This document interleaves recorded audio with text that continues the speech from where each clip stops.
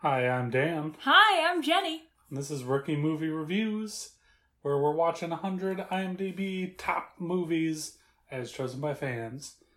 Today we watched Clockwork Orange, and Jenny, what do you think of it? Gotta say, this wouldn't actually make my top 100. Of all time? No. Yeah, no. So this is the final of 6 Kubrick movies. That is on this list. This list, yes. And so, just as a real quick recap, it's The Shining, Paths of Glory, Full Metal Jacket, Clockwork Orange, 2001: A Space Odyssey, and Dr. Strangelove. Dr. Strangelove, thank you. Mm-hmm. Yes. So, yeah, this one is released in 72. Not the oldest, not the newest on the list. It's right there in the middle. Sure is. Well, wait a minute. Paths of Glory was 59? Yeah, Paths of Glory and Strangelove were both 58. 58. And then The Shining is 79. Shining is 80, I want to say. Is it really? I feel as though it is. I can look through my notes. No, it's okay. I hate the way the page sounds when we turn them. What if I do it very gently? Just tenderly. Kiss those pages softly. Tuck them in. 80. 1980. Okay, so 80 minus 58 is 12, so it would have had to be 74 for it to be in the middle. 2 years off is not bad for doing no math at all. But well, I just did all that math in my head. I'm pretty proud of myself about it. That was good. I've been doing Luminosity lately. This episode is no, it's not. Nobody really? pays us for anything. But you have been doing Luminosity? Yeah. It's like an app where you can... Right under my nose, doing brain games. I forgot my purse in my car, and I've been robbed twice, so... That's true, yeah. I need help. Well, you were robbed, but it wasn't anything harrowing. The car was my sister's Christmas present, and then Steve's Christmas present. What I'm saying is the car was unlocked, and they opened the car in the night. We weren't Well, I didn't stuck say it was broke in. Oh, yeah. I get okay. It was burglarized. Robbed. You had shit stolen from you, which sucks. Car was burgled. Burgled. And not the fun hamburgled. The real bad burgled. The burgle where they take all your pennies. Yeah, and your expensive gifts. And then they smoke in your car? Did they? It smelled like cigarettes. They probably were just smoke smelling. And tried to hotwire it. I remember that. Luckily, that's a funny story because the car at the time... Funny. Well, the car at the time had some shit going on with the wheel, so it sounded like metal on metal, horrific grinding. Yeah. And they tried to hotwire it and probably heard that noise, which ended up being a pretty minor fix. And they ditched, so thank God for that car repair need. Maybe, I don't know. Robert has that car now. He's dealing with it. It's leaking oil. Ugh. Anyway, what were we talking about? We're talking about Clockwork Orange. Let's hash this thing out. So I'm going to say a bunch of plot here at the beginning. Okay. And you might be like, whoa, damn, that's a lot of plot. But we can backtrack. We watched it for the plot. We watched it for the plot. The plot is tits. There's a lot of tits. There's too many. It's so disgusting. Problematic tits. Like, if there's a naked woman in a movie, cool. But there's there's multiple scenes in this movie where it's a horrible sexual assault. Oh, yeah, trigger warning. Oh, yes. So there are sexual assaults throughout this movie, and they always make sure... One of my biggest gripes with the movie, I guess, to jump to that point, is that the sexual assaults are all done with male gaze, and it's just an excuse to get some boobs on the screen, and it's really gross. Yeah, Kubrick has a problem with that with women, I feel. Mm-hmm. What other movies do you think of? Well, in The Shining, there's that bathtub naked woman, and in Dr. Strangelove, there's that girl in the bikini for no reason. Mm-hmm. And then women are mostly excluded from his other movies. So when the women show up, shit's not good. Yeah, no, it's not. That's fair. I'm excited when like sexualized women show up, because the mom didn't really. The mom in The Shining didn't get sexualized at all. she got very maternalized. Yeah. She was mom-zoned. The mom in this movie was... Yes. I would say she was not maternal or sexualized, so there's that at least. I felt that she was maternal because she was like, time for school, love. Yeah. I put your breakfast in the oven. I've got to go to the ticket station. I suppose the parents were both, like, because she was all guilt-ridden throughout the movie because her son Alex is a criminal monster. But the dad was too. So I guess, like, the dad had multiple conversations. Like, all of his lines were about how they failed him as parents and talking to the mom about their child. So they were both equally parentalized. I feel like my dad would... Well, no, that's not true. I was going to say, I feel like my dad would drag my ass out of bed if I was faking sick a week straight. But also, no, he wouldn't. He would definitely be like, maybe you should go back. Yeah. My mom, too, but, you know. I'm really excited to just give a little spoiler of some future content of this show. We're going to do a B-plot where we talk about these Kubrick movies, what we like and dislike, and basically kind of talk with one another about all 6, right? Is that fair? And that'll be a B-plot, hopefully releasing in a couple days on Wednesday. Yeah. This will be going up on Sunday, B-plot on Wednesday.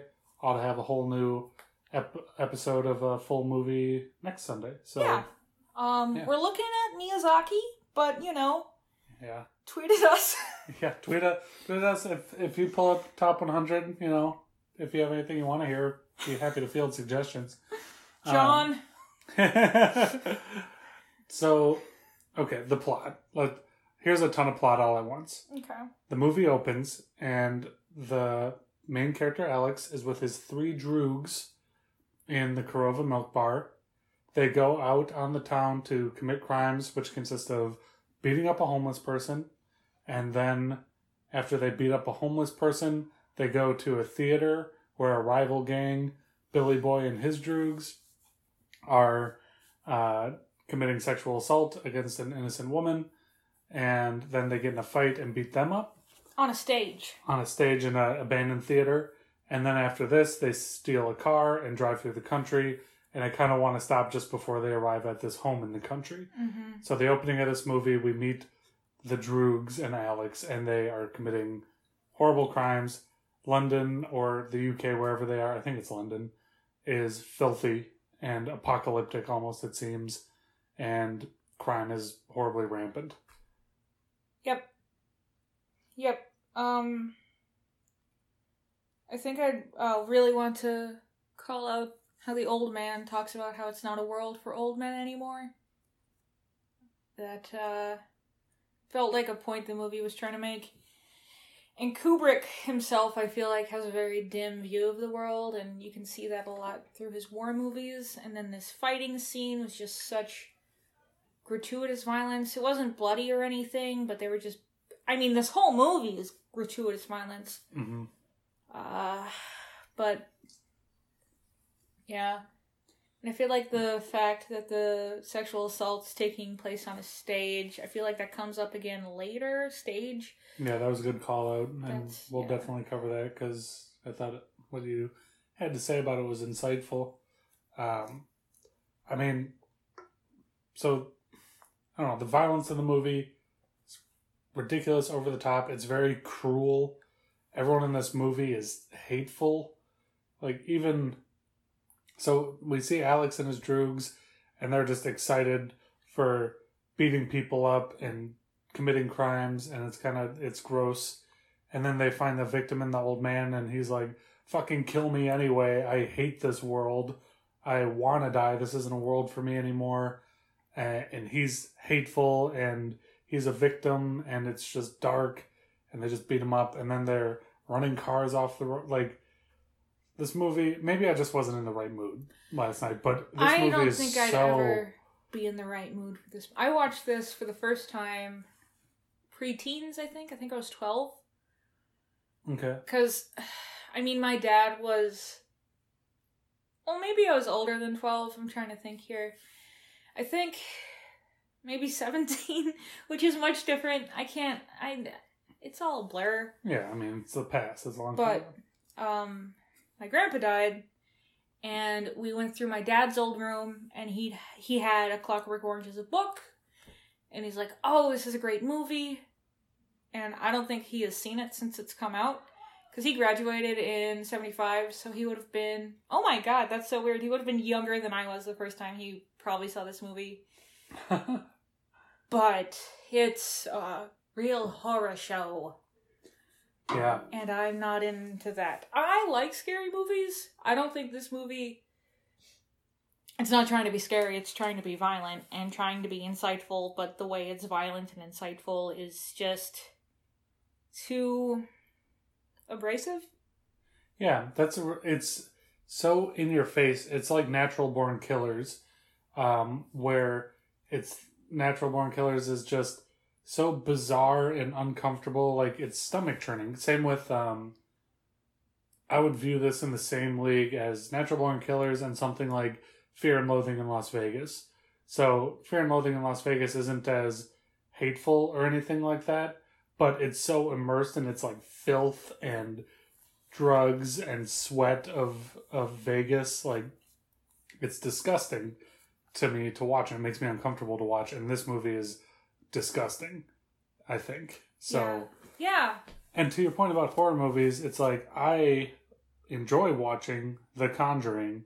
I don't enjoy watching Last House on the Left, you know? Yeah. Different experiences. The rape scene in that movie. Yeah. One is scary, one is disgusting. Yeah, I mean... I think it might be because American audiences get so exposed to violence that we can watch someone get their throat slit and it doesn't feel as stomach churning as when they're tearing off the clothes of this woman on the stage. Mm-hmm. Maybe just because it was such an extended scene. Yeah. And the way that Alex was narrating it was that it was like for the old in, out, and they're going to have a performance, and it's just so casual. Yeah, he views everything through this. When they're playing the night at the Grove Milk Bar, he sounds so bored. Yeah. And it's a given that they're going to go beat people up and that they're going to go commit these horrible assaults against women and all that. Like, and that casuality is really upsetting, too. He would be a sociopath or a psychopath? I don't know. I think it'd be fair to say either. Yeah. Just no emotions, no regret or remorse. I will say... Well, it's not that he doesn't regret his actions, it's that he's actively seeking to commit them because it's what gives him a thrill. Yeah. I don't know, he'd be a fucking serial killer. Yeah, that's fair. I guess has he been giving him too much credit by saying he has no regret. He is a monster and he seeks these things out. He loves it. Yeah. And he uses super elevated language. So this movie treats him like... And he listens to fucking Beethoven. So, like, here's a man that's better than you. Also, he has a ton of money and a pet snake. I read that as... So I was going to say there's a few things that I really like about this movie that are established in this first part and run throughout. And that is going to be settings, the dialogue, and the music. So I thought that the settings, as with all Kubrick, are amazing. Oh yeah, the set design is amazing. Alex's apartment, there's so much so bizarre inferred with it. Yeah. Yeah, and the dialogue, like you say, it reminded me of The Lighthouse. Yeah. Because, like, it's so elevated. They say thou and thine, but the way they also have their own weird lingo. Yeah, like the vodka. I think it uses a little kiss of Russian. Yeah, and they say things are like horror show, and they're glazzies for eyes, and vitty things, and also Tolchok to hit. So, like you said, it does sound Russian, and it's this weird street slang that's really bizarre and adds a lot of character to these people. Mm-hmm. But when they say thou and thine, my thought always was this guy probably read some Shakespeare and thinks in his head that that's the true, like that's what makes people better than one another. Or he's like, if I spoke like that, those people were superior, I would be superior. Right. So I kind of viewed his way of talking as him having his head up his own ass and thinking he's better rather than him actually being better, you know? That's a good point. Man's insufferable. Yeah. Also, when you find out he's a schoolboy. Yeah, that was a neat little twist. Yeah. I forget. Actually, I just recalled the sequence that I wanted to talk about his room. Mm-hmm. It comes after this countryside home sequence. Are we going to talk about it? Yes, just because it's important for the end of the movie. So, just to say real quick, it's the iconic scene, or an infamous scene. Infamous, iconic, whatever. They break into a home at the end of the road where there's a writer and his wife. And we looked up some trivia. In the book, this writer is writing the manuscript of Clockwork Orange. You don't see the manuscript in the movie, but presumably... That's the title tie-in, I guess. Yeah. And they pretend to be hurt, and the wife lets them in. They immediately tie him up and commit sexual assault against this woman. Mm-hmm. And it's a very horrible scene, both because the act itself is horrible, it's uncomfortable to watch. Malcolm McDowell improv'd Singing in the Rain for this scene, which is, I mean, it's effective in that it's very creepy and unsettling. Yes. And also, it's a horrible scene because the committal of this, or committing, the way they commit this assault is filmed, the commitment of this assault is filmed from the chest up, so you can be sure to get a view of this woman's body. And I've said before, I think it's really hard to justify sexual assault in media, and we've talked about it on this podcast. And the way they do this is to show how bad the main guy is, to see the woman's body. Well, they fridge this woman. Yeah, they fridge the woman. And, like, I don't know if there is a way to properly execute a sexual assault on screen to, like, justify it for the story. Yeah, American History X does it right. And, well, no, American History X does it gratuitously. Shawshank Redemption, I feel, does it right. Mm-hmm. And, The Lives of Others does it right. Because it's just enough to get you disgusted, and then it tears you away to not make the woman sexual. And you see the victim's perspective. Yes. And how the victim grows and reacts. But this movie is just like, I don't care about the victim. We want to see her boobs. We want to see how the husband reacts, because there's... I'm sorry to interrupt you. Worked up. But a lot of this scene, as much of this woman's breasts that you see her husband looking on horrified. Mm-hmm. So it's really focusing on the husband's reaction, and Alex addresses the husband more than the wife. And, call me crazy.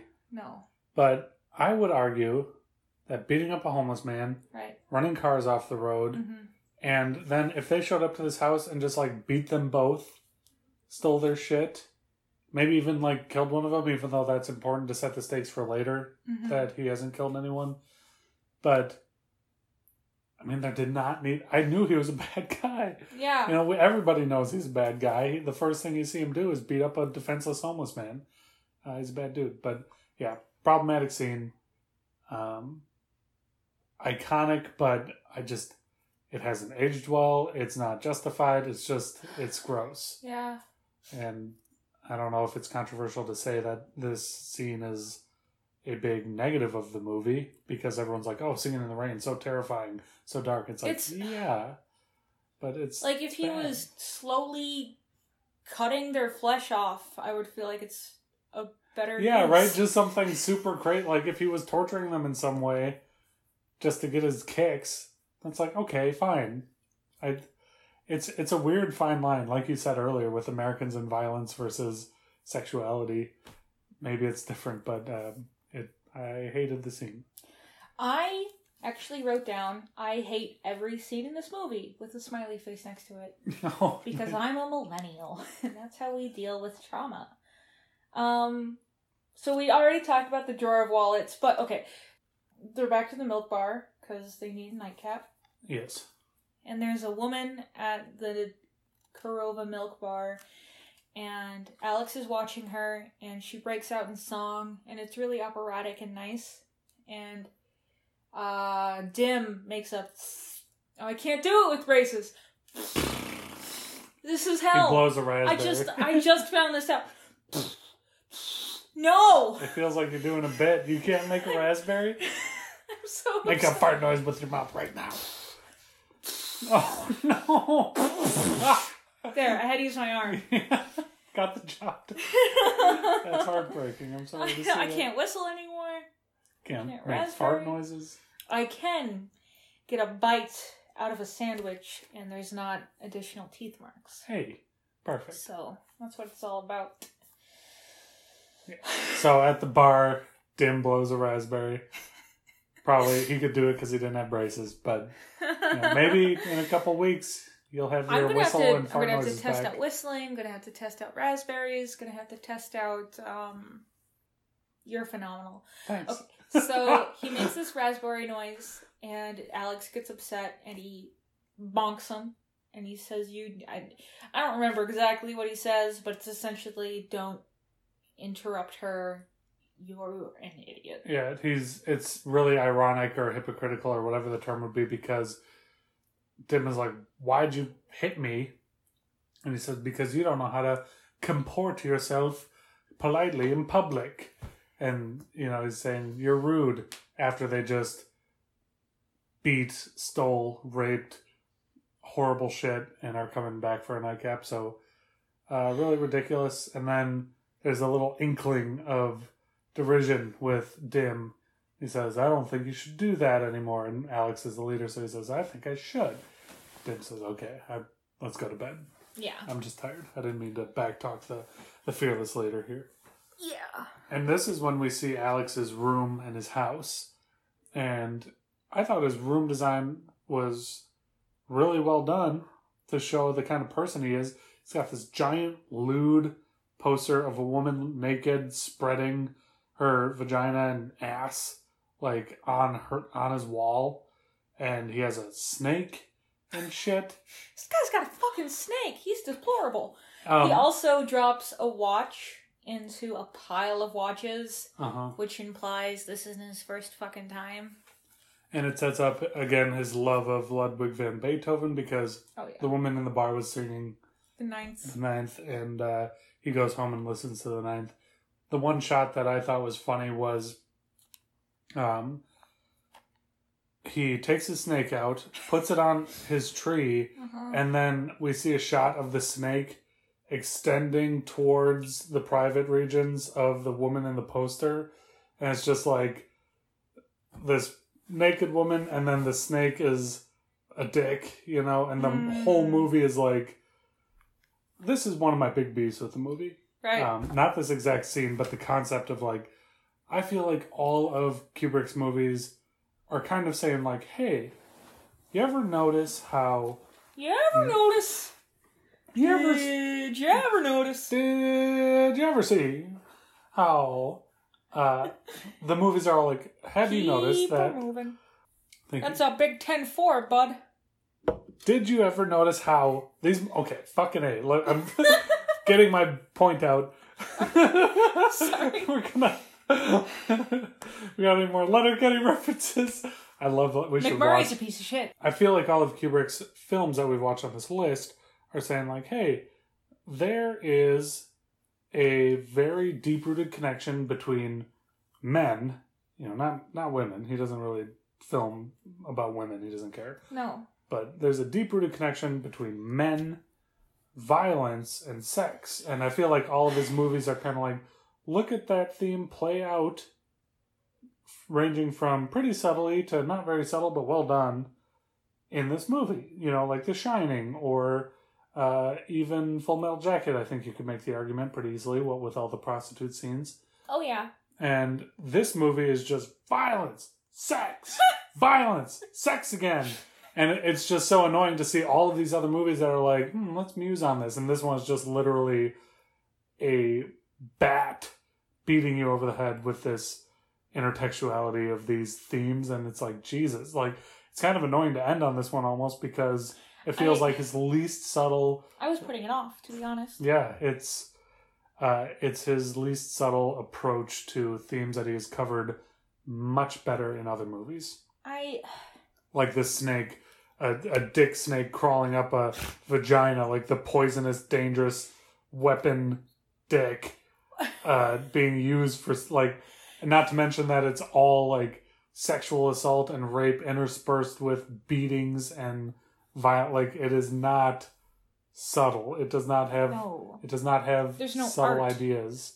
Yeah, the art is in the set design and the dialogue, I think. Yeah. Everything else and is the costume design. And oh yes, I love the costume designs are ridiculous. Mm-hmm. They're all wearing their uniforms. We haven't talked about this. The Druids are wearing jock straps, bowler cap. Like, everyone knows this outfit.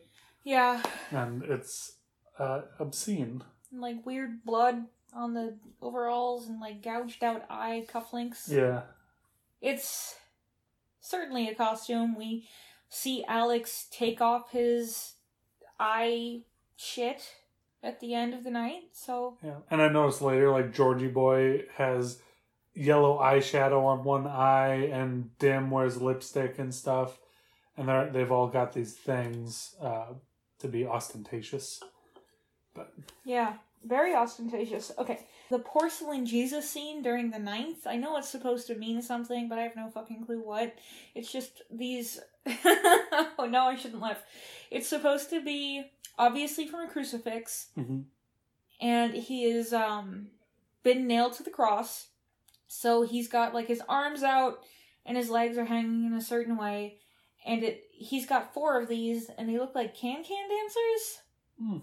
And it's just panning, you know, the crown of thorns on his face, his feet, his hands. And I don't know what it means.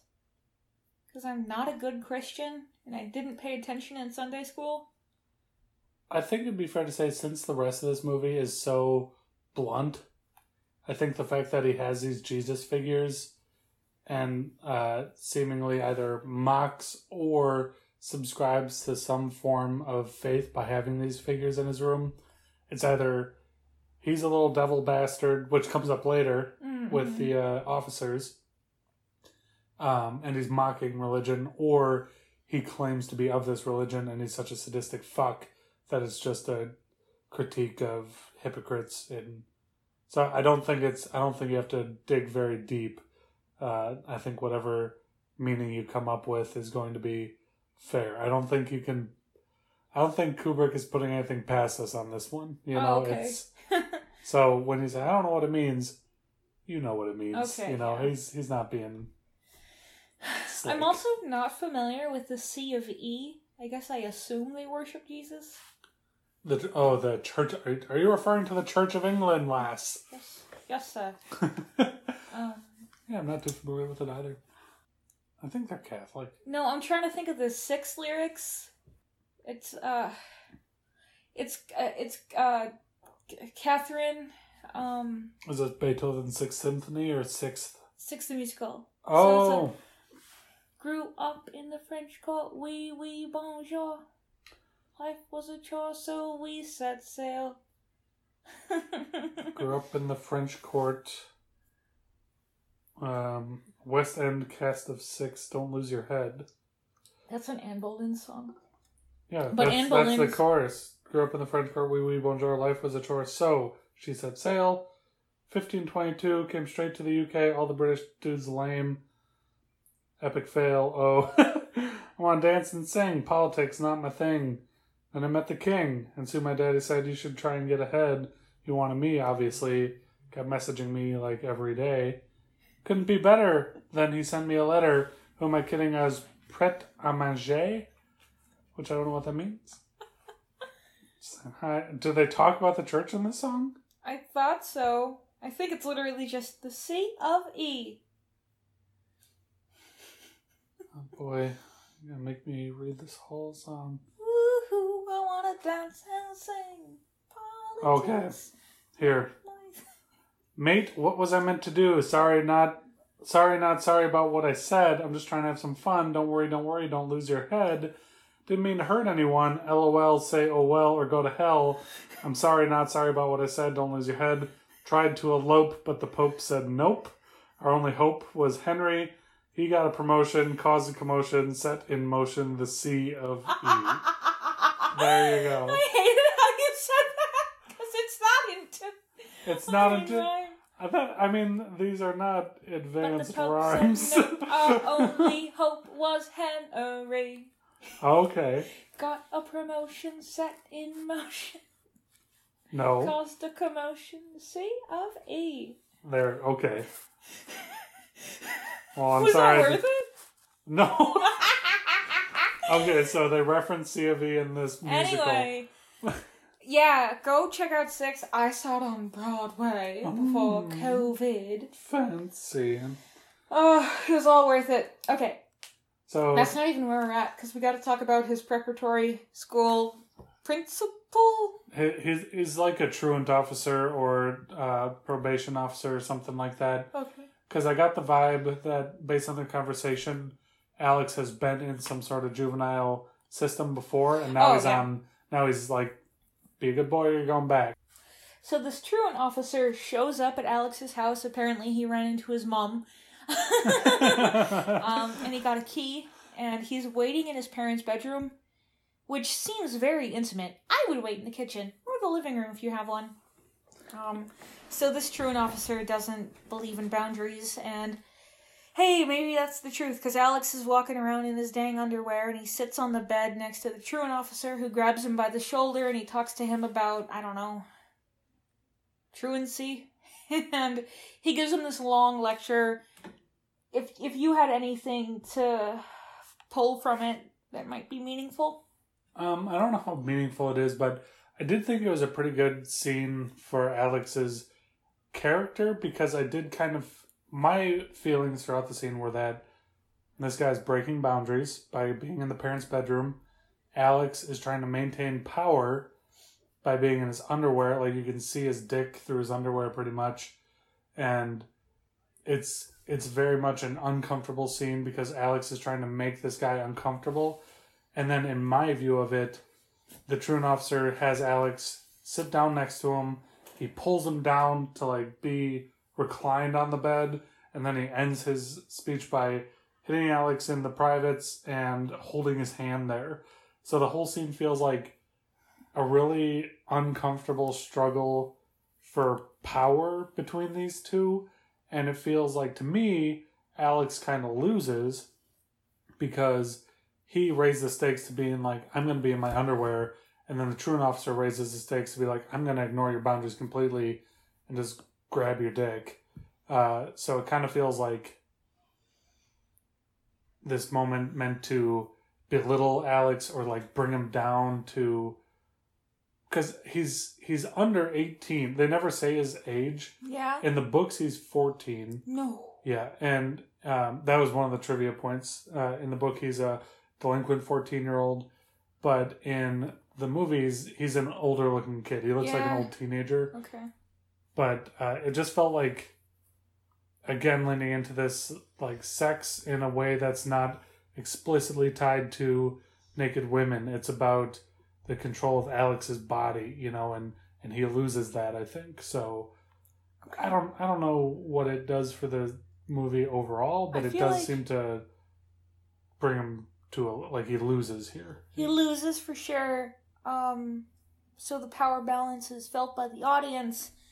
But then the one in power drinks teeth water, so I think you lose that respect for him immediately, and you're brought down to the same level. Yeah, he's obviously like maybe adult. Not the same level, but yeah. Mm-hmm. Yeah, that's fair. Teeth water, though. The first sip, it seemed like he meant, I just got up, so that was me being old. Audience members, I'm old. So you're saying about the teeth, the first sip? Yeah, it seems like he doesn't notice. You know there's not Alka-Seltzer. It should taste weird. Yeah, it doesn't taste like water. And he doesn't notice until the teeth hit his lips that it's not water. Also, why are you drinking nightstand water? Yeah, that could not be good. No matter, even if it was a cup of water, it'd have someone's soggy, no, late night mouth lip mark. Gross. You know when you have cotton mouth and your spit it's still spit, but it's tacky. It's like... That's everyone who has a night glass. They have tacky cotton mouth. Okay. So we cut to Alex. This is, I kind of forget, he leaves his apartment and all of his droogs are waiting for him. Yeah, it's in the evening time. And they kind of surprise him at his apartment. He's like, well. We both had points. You go first. No, well. Yes. I would say that. Well. I would say that as an easy reference to this movie to seem like a smart person. I would say that too. I might do that in the future. What I was going to say is that talking about this now has made me realize I kind of like the parts of the movie that serve to knock Alex down a peg, not because I want to see him get knocked down a peg, even though he deserves it because he's a literal monster, but he's not just some unbeatable, omnipotent, horrific force. He gets surprised by his friends, he gets dominated by his parole officer, and later on he loses even harder. Yeah. But yeah, like these early inklings of him being fallible are good, I think. But in any case, his friends kind of surprise him with a bit of an inquisition and try to take control. And he, on the way to a bar, attacks them. And he slashes Dim's wrist, kicks his friend into the river. And the whole inquisition was because Georgie Boy had an idea for a robbery. And this robbery was to go to a crazy Catwoman's house and get some real silver because they know a fence. So they want to make big boy money. And they go through with this plan. And I know I kind of cut through another 20 or so minutes of this movie real quick, but is there anything you want to talk about during that little moment, or should we just get into this robbery? No, I think the big call out is the power dynamic stuff. Yeah, it's all just challenges, and and he's very desperate to maintain his power. Yes, indeed. Yeah, and that's definitely a defining factor of his character. Yep, he's all about being in control. Okay. So we get to the robbery. No, go ahead. No, I was gonna ask you. I want you to. I was trying to volley this tennis ball to you for the robbery. I have it. Thank you for catching it. So they go to Yoga Cat Lady's house, and this woman has as many cats as I want. And she has an equal amount of nude sexual photos and paintings. That's how many I want too. Yes, she's got at least 50 of each. And she's in... I don't know the position because I'm not super into yoga. She's got her head against the floor and her ass, like she's lying on her back, and she lifted her legs up above her head, which is hard to do. Yes, you need some ab work. And the movie, this might just be male gaze and the male gaze of the movie catching me, but it's very much like focused on her pubic region. Like she's spreading her legs. Yeah, there are so many different yoga poses to do to showcase that this is a yoga woman. This is this one. This is her vagina to the camera in like a child's pose with your back on the ground. Yeah. So, not to mention all the photos, like calling attention to that specific aspect. Mm-hmm. So they try to pull the same move that they pulled back at the other house with the writer and his wife, and he does the same line, help, help, there's been a terrible accident. This lady stays sexy, doesn't get murdered, won't let them in, suggests a public house down the way, and when they leave, she calls the cops. Smart lady. Unfortunately, Alex and his droogs are sneaking around the back, and Alex finds his way in. And a fight ensues, and they talk, and the woman's like, "You better get out of here. The cops are coming. You're gonna be in big trouble." And they have this weird fight. I don't remember what weapon she has, but she has like a bust ahead. And he has this giant penis sculpture, so he's defending against this woman with his giant penis. And he's holding it in front of his penis. So this is a metaphor, obviously. He's literally battling this woman with his dick.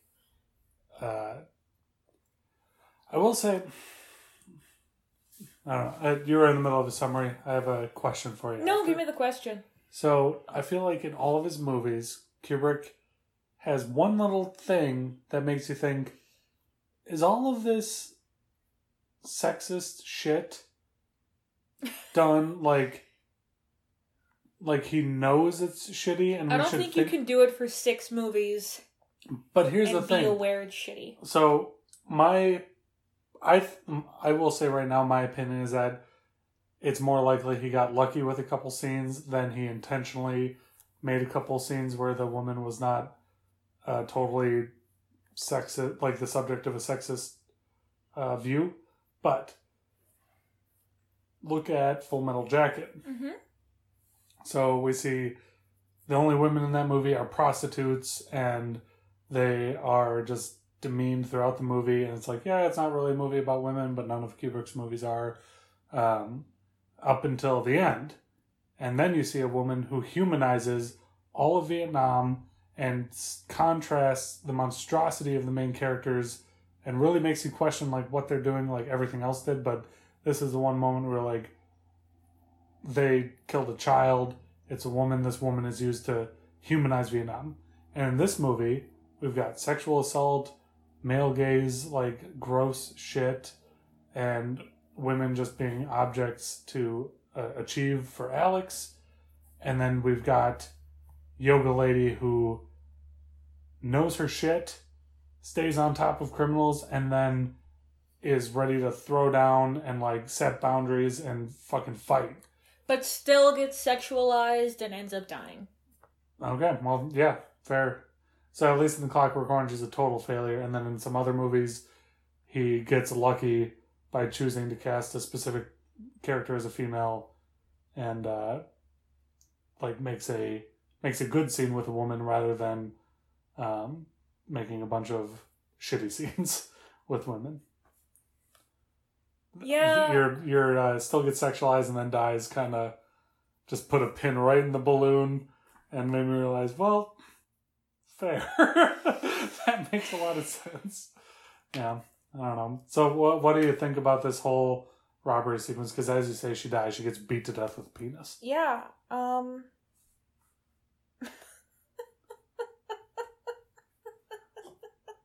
Just like the first woman. Because she had the terrible rape and she got... Yes. I shouldn't laugh. But that was a good It's call. It's not funny. Let me be clear. Yeah, no. It's okay to make jokes about a fictional movie, but I understand. She got beat to death with a penis, I think is... Like, they both get beat to death with a penis, just like in different ways. Yeah, it's just a very subtle movie. Ah, man. Yeah. Trigger warning, rape joke? Big question mark? No, it's a joke at the expense of Kubrick being a bit of a... Sexist pig? I guess, Who uses rape as... Yeah, he uses rape for its power dynamic, and then when the power dynamic is established, he's like, great, I've used this tissue, I can throw it away. Yes. I think Kubrick's we'll get into it. Sexist. Yeah, on Wednesday. I'm gonna have thoughts. I'm gonna do research because I fucking bet a better feminist than me has written an article. You're a great feminist. Okay, so this woman, bless her heart, calls the cops, and Alex tries to get the fuck out of there. But his droogs are waiting, and they're seeking revenge, and Dim hits him across the face with a milk bottle, blinding him, and they all run away, and the cops show up while Alex is incapacitated, and they arrest him. Yay! Thank God. He gets processed, and he's in prison for a while. He's in there for 2 years. The processing scene is pretty good. It's terse and interesting to see. But his whole thing with real authority is being respectful, but I don't feel like that's true. It's all a ploy. He's manipulative. He's manipulative. What we forgot about between the truancy officer and his friend showing up is that sex scene with the girls from the music shop. Oh yeah, well that sex scene, he has consensual sex, thank God, with 2 women he picks up at a music shop. This scene is just to show that he's very virile, I guess. Like, he just has sex with both women multiple times, and they both get dressed multiple times, and he has more sex with them. Like, I think it's just to show that he's got, like, an unnatural libido or something. I don't get the point. If sex is power, I think this is supposed to just be him having established power. Okay. That's a good way of putting it. Also, call out in the books, these girls are 10. Yes, he drugs them and rapes them, and they're 10. And so he's a 14-year-old teenager. The book is much darker, except for the ending, and we'll talk about that. But and the NAACP was not the NAACP. Who rates movies? The MPA. MPA. Yes. The MPA. They're like, nah. It was probably like, hey, can we not rape 10-year-olds? And Kubrick is like, fine, Philistines. 10-year-olds aren't even sexy. I don't want them on film. And they're women. I hate them. It's like, guys, they're just 10-year-old girls. Who cares? That's my Kubrick impression. Okay, so the one thing I want to talk about in the prison. Yeah. So he gets processed. He's in prison. He's a good little altar boy, and he gets picked to be part of the Ludovico experiment. Mm-hmm. The one thing out of all of that I thought was funny, kind of, was his reading of the Bible. I'd agree. Yeah. I'd agree. It's what got him through prison. The terribleness of the Bible, which I feel like any atheist tugs his own horn over how much the Bible is violent and sexist. And this movie is just, one big horn tug, I think. That's probably what the porcelain Jesus is meant. Yeah. It's such good characterization for as evil as the character is, to envision himself as the Roman beating and crucifying Jesus and just loving it. And he's like, the second half of the Bible with all the lessons, that's boring as shit. But the first half, where I can think about beating a man, is awesome. Like, I love it. And it's funny, because of his knowledge of the Bible, I guess this is just the point you were making again, but he enjoys reading the Bible because it's violent and sexist, and he learns all the quotes, and the fact he learns all the quotes gets him in good with the pastor. Mm-hmm. So he's in the good standing of a pastor because he knows his Bible, but he knows the Bible because he loves violence and murder. It's like a very much like, hey, Bible, what the fuck, by Kubrick. He's like that atheist quoting Ezekiel with their emissions were like donkeys. Oh, yeah. And they're like, oh man, no one has ever done this before. Well, maybe in 72 they had it. And in the filming of that scene, Kubrick was euphoric. He would wear a trilby if he was alive today. Holy shit, Kubrick's an incel. Oh, he had 3 wives, I think. Save it for Wednesday. Can't say save it for the podcast. That says the fucking podcast. I have to turn on the light. It's getting dark. Yeah, it is pretty dim. Holy shit, that's a character from the movie. Dim! Oh my god! I think the fan will go on too. Okay. Yeah. Again, we're in a race against time because... Oh, that's the light. We're in a race against time because we turned the AC off and the fan fucks with the audio. So it's not that bad. It's fine. So do you want to talk about this Ludovico experiment, what it is and how it's administered? So the Ludovico treatment comes up next after he gets... Well, did you want to talk about the strip searching at all? No. Okay. Ludovico is him getting strapped to a chair and his arms are pulled back and his eyes are pulled up so that he can videos. And he's going to films and he's getting healthy, and he gets these drops put into his eyes, and he has to watch horrible scenes, and he's getting these drugs in his eyes, and Ode to Joy plays, And he's like, no, you can't do this. And they're like, sorry, we're gonna. So he gets his conditioning, which I guess is probably the most important. Alright, so Ode to Joy, it's Hitler, and his conditioning is finished. And he's back up on stage. On stage, much like the rape victim was. Yo, his torture is entertainment for others. Yo. It's a good call out. And when you pointed that out, I had totally forgotten it, but he's basically beat by this guy, and he has to lick a shoe, and he gags whenever he thinks of sex or violence. And this is just it's all part of the newly elected prime ministers or secretary of the interior or some new government official is like, I got this idea to stop crime. Because this is a dystopian UK, crime is horribly rampant, and they want to make sure prisons are empty just for political prisoners.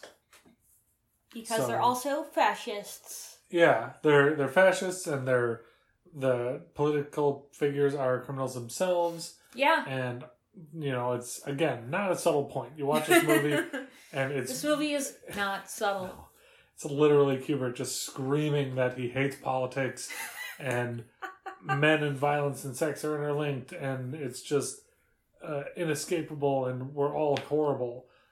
But he's conditioned, he is released, and what follows... He's been institutionalized. I'm institutionalized. That's all right. 6? That's better. That's above average. So, this next sequence is another huge beef with the movie. He stumbles from critical player to critical player moments after being released. So he's released. He gets disowned by his parents because they have some random guy, Joe, who mocks him until he cries, and he leaves. And when he leaves, he runs into the homeless man that he beat, and all of the homeless people of London beat him back. And he's saved by 2 policemen, who are his old droogs, who bring him out to the country and fucking beat him. And then he stumbles through the woods, freshly beaten by the cops, onto the old homestead, where it is discovered, some political intrigue. The writer is this anti-government guy, and then he realizes that Alex is singing in the rain. Yes. One thing I'd like to call out about the old man is that he's become a cripple. And this Clark Kent looking aide. Yes, he looks like fucking Superman. He's jacked. He's got glasses, a coiffed hairdo. Yeah. I read somewhere that him carrying down Alex from when Alex knocks on the house and he's like, I need help, I've been beaten by the police. When he carries him down the steps, apparently that took 76 shots. Wow. Or something ridiculous. Kubrick is an asshole. Kubrick sucks. There's one other earlier thing. So this is probably all over a bunch of IMDb trivia pages and shit like that. Yeah. But I noticed it myself. Ooh, and girl. I'm very pleased I'm with pleased myself. With you too. When he gets picked up by Dim and Georgie? I believe it's Georgie Boy. Yeah. This was a different, another difference between the novel. It was actually Billy Boy in the book from the earlier gang, but in the movie, it's Dim and Georgie Boy, and they have badge numbers or something on their epaulets. What I was so pleased with myself for noticing is that Dim had 665, and Georgie Boy had 667, and I thought, one of these will be the devil. But they carry Alex into the woods to beat him between the two of them. So he is 666. The devil's number. The devil's number. And I thought, okay. Because I noticed when they picked him up 665. Yeah. And as soon as I saw 665, I'm like, okay, they're going to do a devil thing. Yeah. But it was kind of clever the way they did it. And again, with all the Jesus shit and him he's a little devil child. Little Antichrist. Yeah, so he gets beat. Damien motherfucker. It's an incredibly convenient, what'd you say? Little Damien motherfucker. Damien, he is. It's an incredibly convenient sequence where he meets all of his old victims. It's comeuppance. Gets beat up. Yeah, it's a comeuppance of... I mean, this movie is 2 hours long, and his comeuppance sequence is like 5 minutes. Jesus. Well, justice is swift. It's fair, yes. No, he gets the shit kicked out of him a lot, which is good. So when he's at the rape house, he takes a bath. Yes. And he sings Singing in the Rain.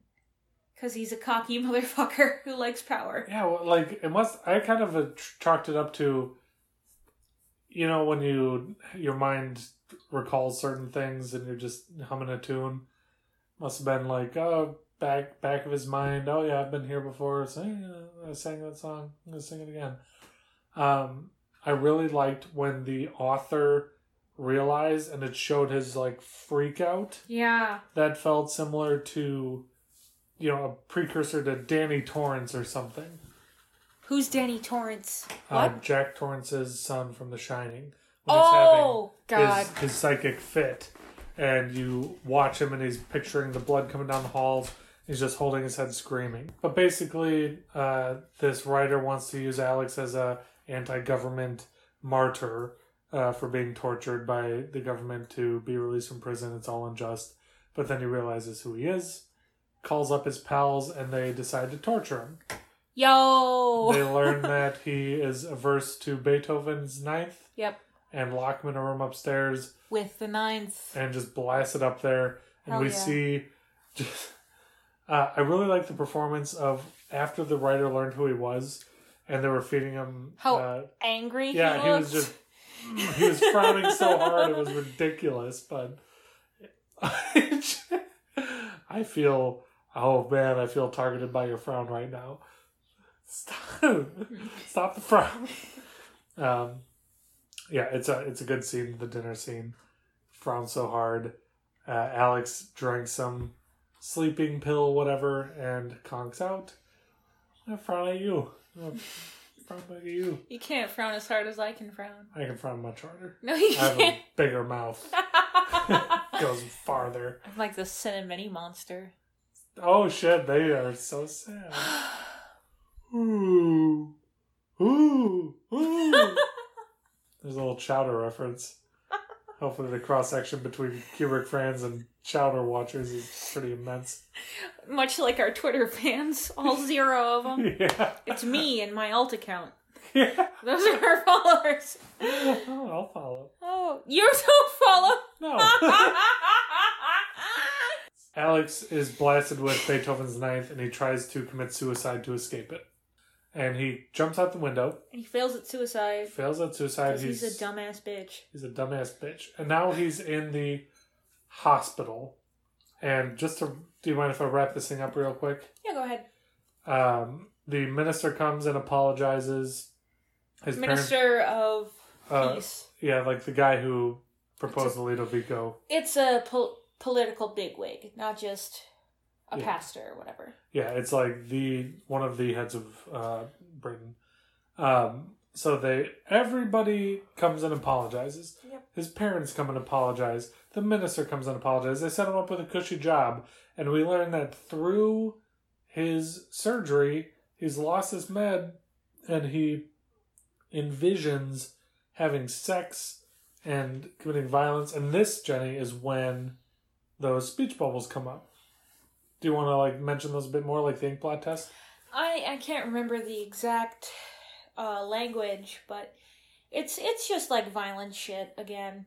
Yeah, and he's gleefully reciting his violent mood. stuff. Yeah. Yeah. So he's back, and the last line is, "Oh, I was cured, all right," because he's back to being a violent little bitch, and he's excited to be released into the world. He's got a great job.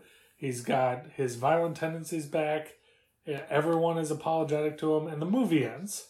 Ta-da! Fuck. Very bleak. It's the most cynical, and I feel bad because we watch this movie. He's horrible in the first half, and then he gets his comeuppance, and part of me feels like the movie is trying to make you sympathize with him.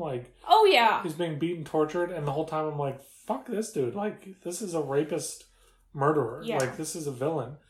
And then at the end, so I think the big thing is the actor himself is charming. He's very charming. Malcolm McDowell really did it. Yeah. So I'm just so pissed because I'm so pissed. I'm so pissed. Hillary and Obama, they both smell like sulfur. You should look up the Alex Jones rant songified. It's a great piece of music and it's really funny. And that's what we mean. That's what we're Hillary and Obama probably smell like flowers. Yes. But yeah, this movie pissed me off because I hate Alex, and then the movie makes me want to feel bad for Alex, and I don't feel bad for Alex. I don't feel bad for Alex because he's a villain, and then it feels like the end of the movie is like, ha, gotcha! You shouldn't have felt bad for Alex. He's actually a bad guy, and now his life is back where it was, and everything's bad. The world is bad. He's got a great job. Yeah, There's no I never justice. felt like he was reformed. Yeah. And it's just so frustrating. It's such a fucking slap in the face. It feels like Kubrick is really thinking, he's like, I did something here. It's like, no, you're just a cynical asshole in this one. The movie's too extreme. Yeah. And it's hard to stomach. And we got your point in the first 20 minutes, and it was just 2 hours of it. Yeah. Anyway, likes and dislikes? I feel like we just went through an hour of likes and dislikes. That's fair. I don't have more points to make. Yeah, just, do you want to offer a quick recap? Kubrick is sexist and violent. Yep. The movie's misguided. The dialogue and the set design, and I guess the acting. No, don't say we don't get it. You're not so highfalutin if you like this movie. Yeah. If this is your favorite movie, you are a psychopath. Yes, I'd agree. It's like, is it well shot? Yeah. And the set design is good, and the costume design is good, and the acting is good. And do I question the writing? No, I feel like in context of this terrible movie, everything makes sense. I don't feel like its message is wrong. I don't feel like its message is done correctly. Yeah. The delivery of all of its concepts is so dated and gross, and I mean, even as a dark, cynical watch, it's not enjoyable. No. So if you want to rate it on 3 with me. Okay. 1, 2, 3, 6. 4. Oh. 5? 5. I say 4 because if 5 is the average, and 4 is like, I didn't enjoy watching it, 6 is something like I'd be okay with, like, I'd say I liked it, and then I think 7 and above is I'd be ready to watch this again. Yeah. But this one I don't want to watch again. And it's just, I appreciate how well it's made. Yeah. All of my points for it are in a favor of how well it is made. Like, I wouldn't critique any shots except for that Jesus stuff. Uh-huh. And the characterization is spot on. The reasons behind and how the characterization is made doesn't necessarily feel good. Mm-hmm. It's not a poorly made movie. It's just a poorly messaged movie. Yeah. And maybe it's because of the times it's made it. Maybe back then everyone's like, oh, that's really insightful. But now it's just like, shut up. Yeah. It's like Chuck Palahniuk novels. Mm-hmm. Where it's like, oh, when you're in middle school, they're super edgy and deep, and the world doesn't get it. But now it's like, okay, there's a cum demon or something. Like, I get it. It's the dark. world got it, and the world understood it for what it was. And that's why it's not highly regarded. Yeah. Well, but this is highly regarded. Yeah, I mean, I haven't seen every Kubrick movie. We've seen these 6. These 6. This is my least favorite of the 6 by a large margin. Same. Well, this is so we're going with 5. Yeah. First. Tweet at us at RMR_podcast if you disagree. Yeah, but you're wrong. Send us an email at rookiemoviereview@gmail.com and visit our website at rookiemoviereviews.com. Be happy to hear from you, and thanks for listening, and hope it didn't ruffle any feathers. But well, if it ruffled your feathers, tweet at us. Yeah, I just didn't care for it. 5. This is our lowest rated one yet. Yeah. Bye-bye. Bye.